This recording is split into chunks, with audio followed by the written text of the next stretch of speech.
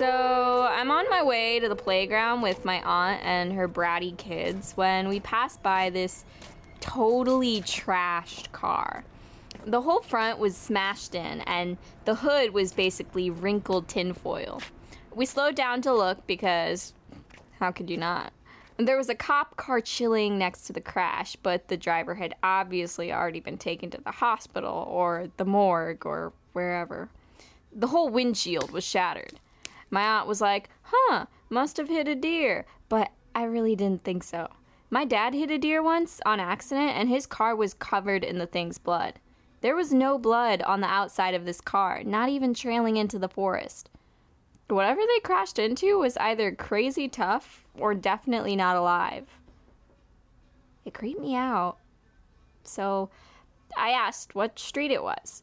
My nephew Stefan took a break from hitting his sister to point to the street sign. And who would have guessed? It was Wrangler Road. I won't lie. My skin crawled. I don't like to be anywhere near Harding anymore. When my aunt offered me some extra spending money in exchange for dumping her kids on me, I'd made sure we were going to one of our city's less murdery playgrounds. Not that I really needed to say anything anyway. My family's been treating me like a baby ever since I got big kidnapped. In the car, my aunt put her hand on my hand, which I guess was supposed to be comforting, and she murmured some crap about moving on or facing our problems or whatever. And then she turned, and we got to Stefan and Anna's elementary school. It was out for the summer, but there were still 5 or 6 kids on the playground.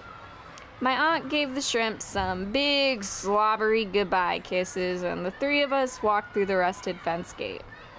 I could see forested hills rising, all scenic behind the playset, and I just knew they were a part of Harding Park. I guess you could say I had an instinct. Also, I could see the huge clouds of fog or mist or whatever tangled in the tree branches. Far away or not, I was freaked. My niece Anna went straight for the group of girls scratching curse words into the slide, and Stefan kicked some other kid off the swing. I looked around for a place to sit that wasn't occupied by a bored parent on their iPhone. The playground wasn't huge, just a jungle gym, standard playset, and 3 of those animal ridey things. You know what I'm talking about? I feel like those have a name. Give me a second. Okay. I just Googled it. Spring riders. There were 3 spring riders. One of them was a bright green frog with a weirdly smooth body. No arms or legs or webbed feet. The white paint had chipped out of its dopey cartoon eyes, so it was left with these 2 flaking holes where its sights should be. The horse was super flat, like 2-dimensional almost. I guess it's so kids can put their legs on either side of it. It was originally painted pink, but it had a whole new coat of sharpied curse words. And then there was the alligator. It had 2 seats, separated by the scales on its back. It was the newest of the spring riders, and its paint was still a vivid pea green. It had lavender eyes with small pupils. There was something unsettling about the brightness. Like when you turn the saturation up way too high on an Instagram picture and suddenly everyone looks like a demon. The mouth was curved into what was supposed to be a friendly smile, but the effect was kind of ruined by the inch or so of sharp teeth you could see behind the mostly closed lips. As long as I was going to be near Harding, I was going to be vigilant. So I sat on the merry-go-round across from the animals, staring at the hills. I hadn't seen that place in weeks. The summer had been fine, mostly. ever since camp ended early. Understatement of the century. We're all getting used to talking around it. My mom lets me do whatever I want now, but pretty much all I've wanted to do is sleep and see Sophie. I really like Sophie. She still doesn't know exactly what happened at Harding, but she kind of gets the gist. She's always pushing me to record testimony of my paranormal experiences or whatever, but I don't know. I'm not really into it. Which brings me back to The Mist. The longer I looked at it, the more I felt it was moving. I guess. Spreading.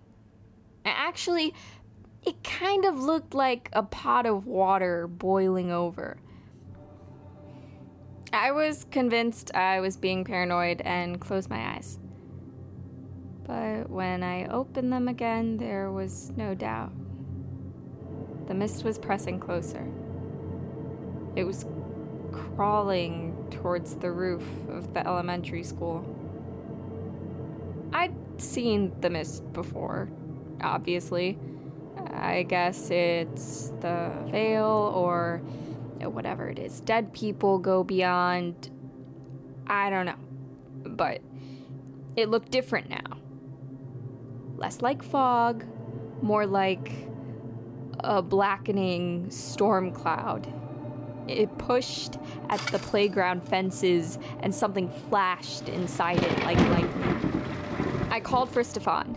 I called for Anna, but their names came out in slow motion, my voice all deep and long. I tried to move, to grab them and fucking bail, but I could hardly lift my arm. The air was so heavy. The storm cloud oozed through the slots in the fence. It blocked the sun. No one else seemed to understand what was happening. They kept tapping at phone screens or digging in sandboxes just at 1/10 of their usual speed. And their faces were lit only by the flashes from the cloud. There was a word tugging at my brain. I'd had random thoughts before, obviously, but this wasn't like that. It pulsed. It blocked everything else out, made all other thoughts impossible. It sounded like my voice, but it wasn't. The hunt, it said. The hunt. The hunt. I closed my eyes. Sometimes, when things are like really hard, there's nothing more comforting than the dark behind my eyelids. I imagined the word hunt, and it seared into my vision, bright red. And then I pictured it in Comic Sans just to take a little of the scared shitless out of the situation. I knew I had to push the word out of me. I fantasized about blowing my nose. I considered crying. I even imagined myself peeing in my new Hollister jean shorts. I clenched my fists, and my fingers moved at a normal speed. The word was gone. I opened my eyes. I was the only one who'd snapped out of slow motion. I took a step towards my frozen family, and then I heard a growl. It was the frog. Because, of course, the animal righty things were alive. Because this is my life, and lately everything around me is a total disaster. And the pink horse rocked hard against its metal stand, craning to reach me. Fuck it all was scratched into its ear and outlined with Sharpie. The frog turned its plastic neck to look at me, and its unpainted eyes were all shadow. And the alligator, well, he opened his mouth. It was like unsheathing a dozen swords. His teeth stretched on and on, way too long to have fit into his hollow plastic skull. And these fangs? They were definitely not approved for children 13 and under. You could still see his old smile lines on his teeth. There was a strip of weathered off-white paint where the 2 inches of teeth had been exposed to the sun. The frog growled again, and it sounded like it was saying, "The hunt." Because, okay, apparently they could kind of talk too. Seriously, fuck this so much. They were all rocking now. So fast, they basically had cartoon motion lines around them. I was running away because, duh. The mist was gathering thick around the people, slowing them into stillness. I grabbed Stefan's arm and tried to pull him, but as soon as I touched his skin, I was back in slow motion. I let go. I thought about running. The spring riders only seemed interested in me. I don't know why, but I guess I had something more worth taking. And then I looked down at the brat and knew I couldn't just leave him and his sister there. I love the little monsters. I needed a plan. The horse snapped its stand first. Its sloped bottom hit the concrete and it started to scoot forward inch by inch. Next to the buffering families, it looked like a speeding bullet. And it was coming for me. I moved away from Stefan and its stare followed. Great. The frog broke off its stand too. And then, with a crash, the alligator reached the ground. The frog's flaking eyes didn't seem to work too well because it was struggling to find a path clear of the playground equipment. The alligator, it was fast. When it rocked forward, its teeth clattered against the concrete. I did the only thing I could think to do and ran onto the playset. I mean, I'm 13. I don't have a car, and I took a sacred oath to babysit or whatever. I wasn't exactly fit to run anywhere safer. I bolted up the kiddie steps and hoped the wild bunch couldn't follow. The alligator went right past the steps. He moved instead towards the slide, where Anna was scratching the world's slowest insult into the tube. His purple eyes, so garish against the pea-green face, narrowed. And I just reacted. I jumped off the playset and onto its back. I landed a bit on the spike, so yeah, okay, that hurt. The alligator rolled forward, trying to buck me off, but I grabbed the handlebars and tightened my legs around its sides. Luckily, the thing was built for children, so my feet touched the ground. I dug them into the dirt, trying to keep us still, but the plastic beast was still gnashing its massive fangs. I looked behind me, and the horse had stopped to nudge the sightless frog in the right direction. They were moving towards us fast. I held on tight to the handlebars and thought, help, please, God, Satan, Aya, whoever, I will take help from literally anything. And then I changed my mind and was like, please help from someone at least kind of good, because I didn't want to go accidentally trading my soul to some demon wannabe or whatever. The alligator stopped trying to buck me off and turned, fast. There was a man standing there. I almost started crying. It was Richard, the homeless guy who found me last year after Chad tried to straight up murder me. He was running towards us, moving at an actually normal pace. I guess that whatever I have, he had too, because the monster's headed towards him now. But he just put his hands up, like a wannabe Chris Pratt in Jurassic World. The mist shifted away from him as he moved, almost like he had an invisible force field. I tried to keep the alligator in place, but my feet were dragging through the wood chips. And then Richard smiled, and it all just stopped. We were frozen.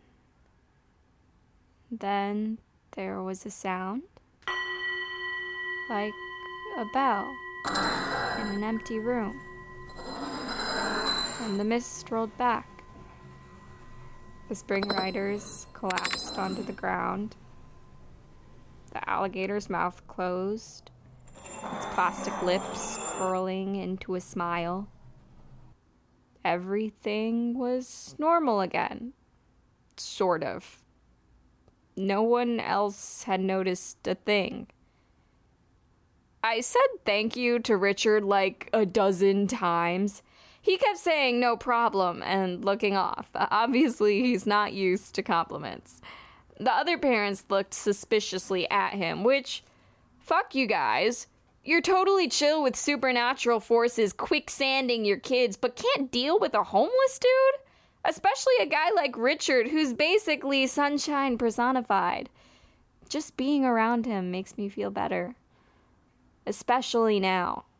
Because I know I wanted to live my life in ignorance or whatever, but that was before I knew all this scary supernatural stuff could follow me outside of Harding.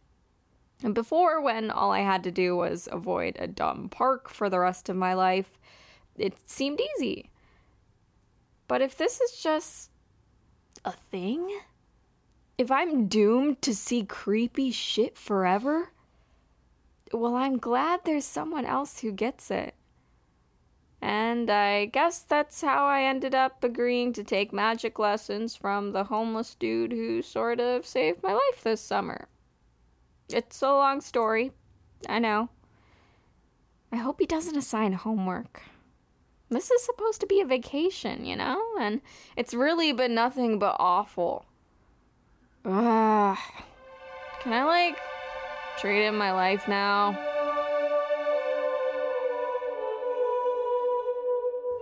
I'd like a newer model. Overkill is written and directed by Leah Hagen. Sound is by me, Juan Giordano. The voice of Madison is Christina Gayton. For more information on all of our projects, please follow at GalPalsPresent on Instagram, Twitter, or Tumblr.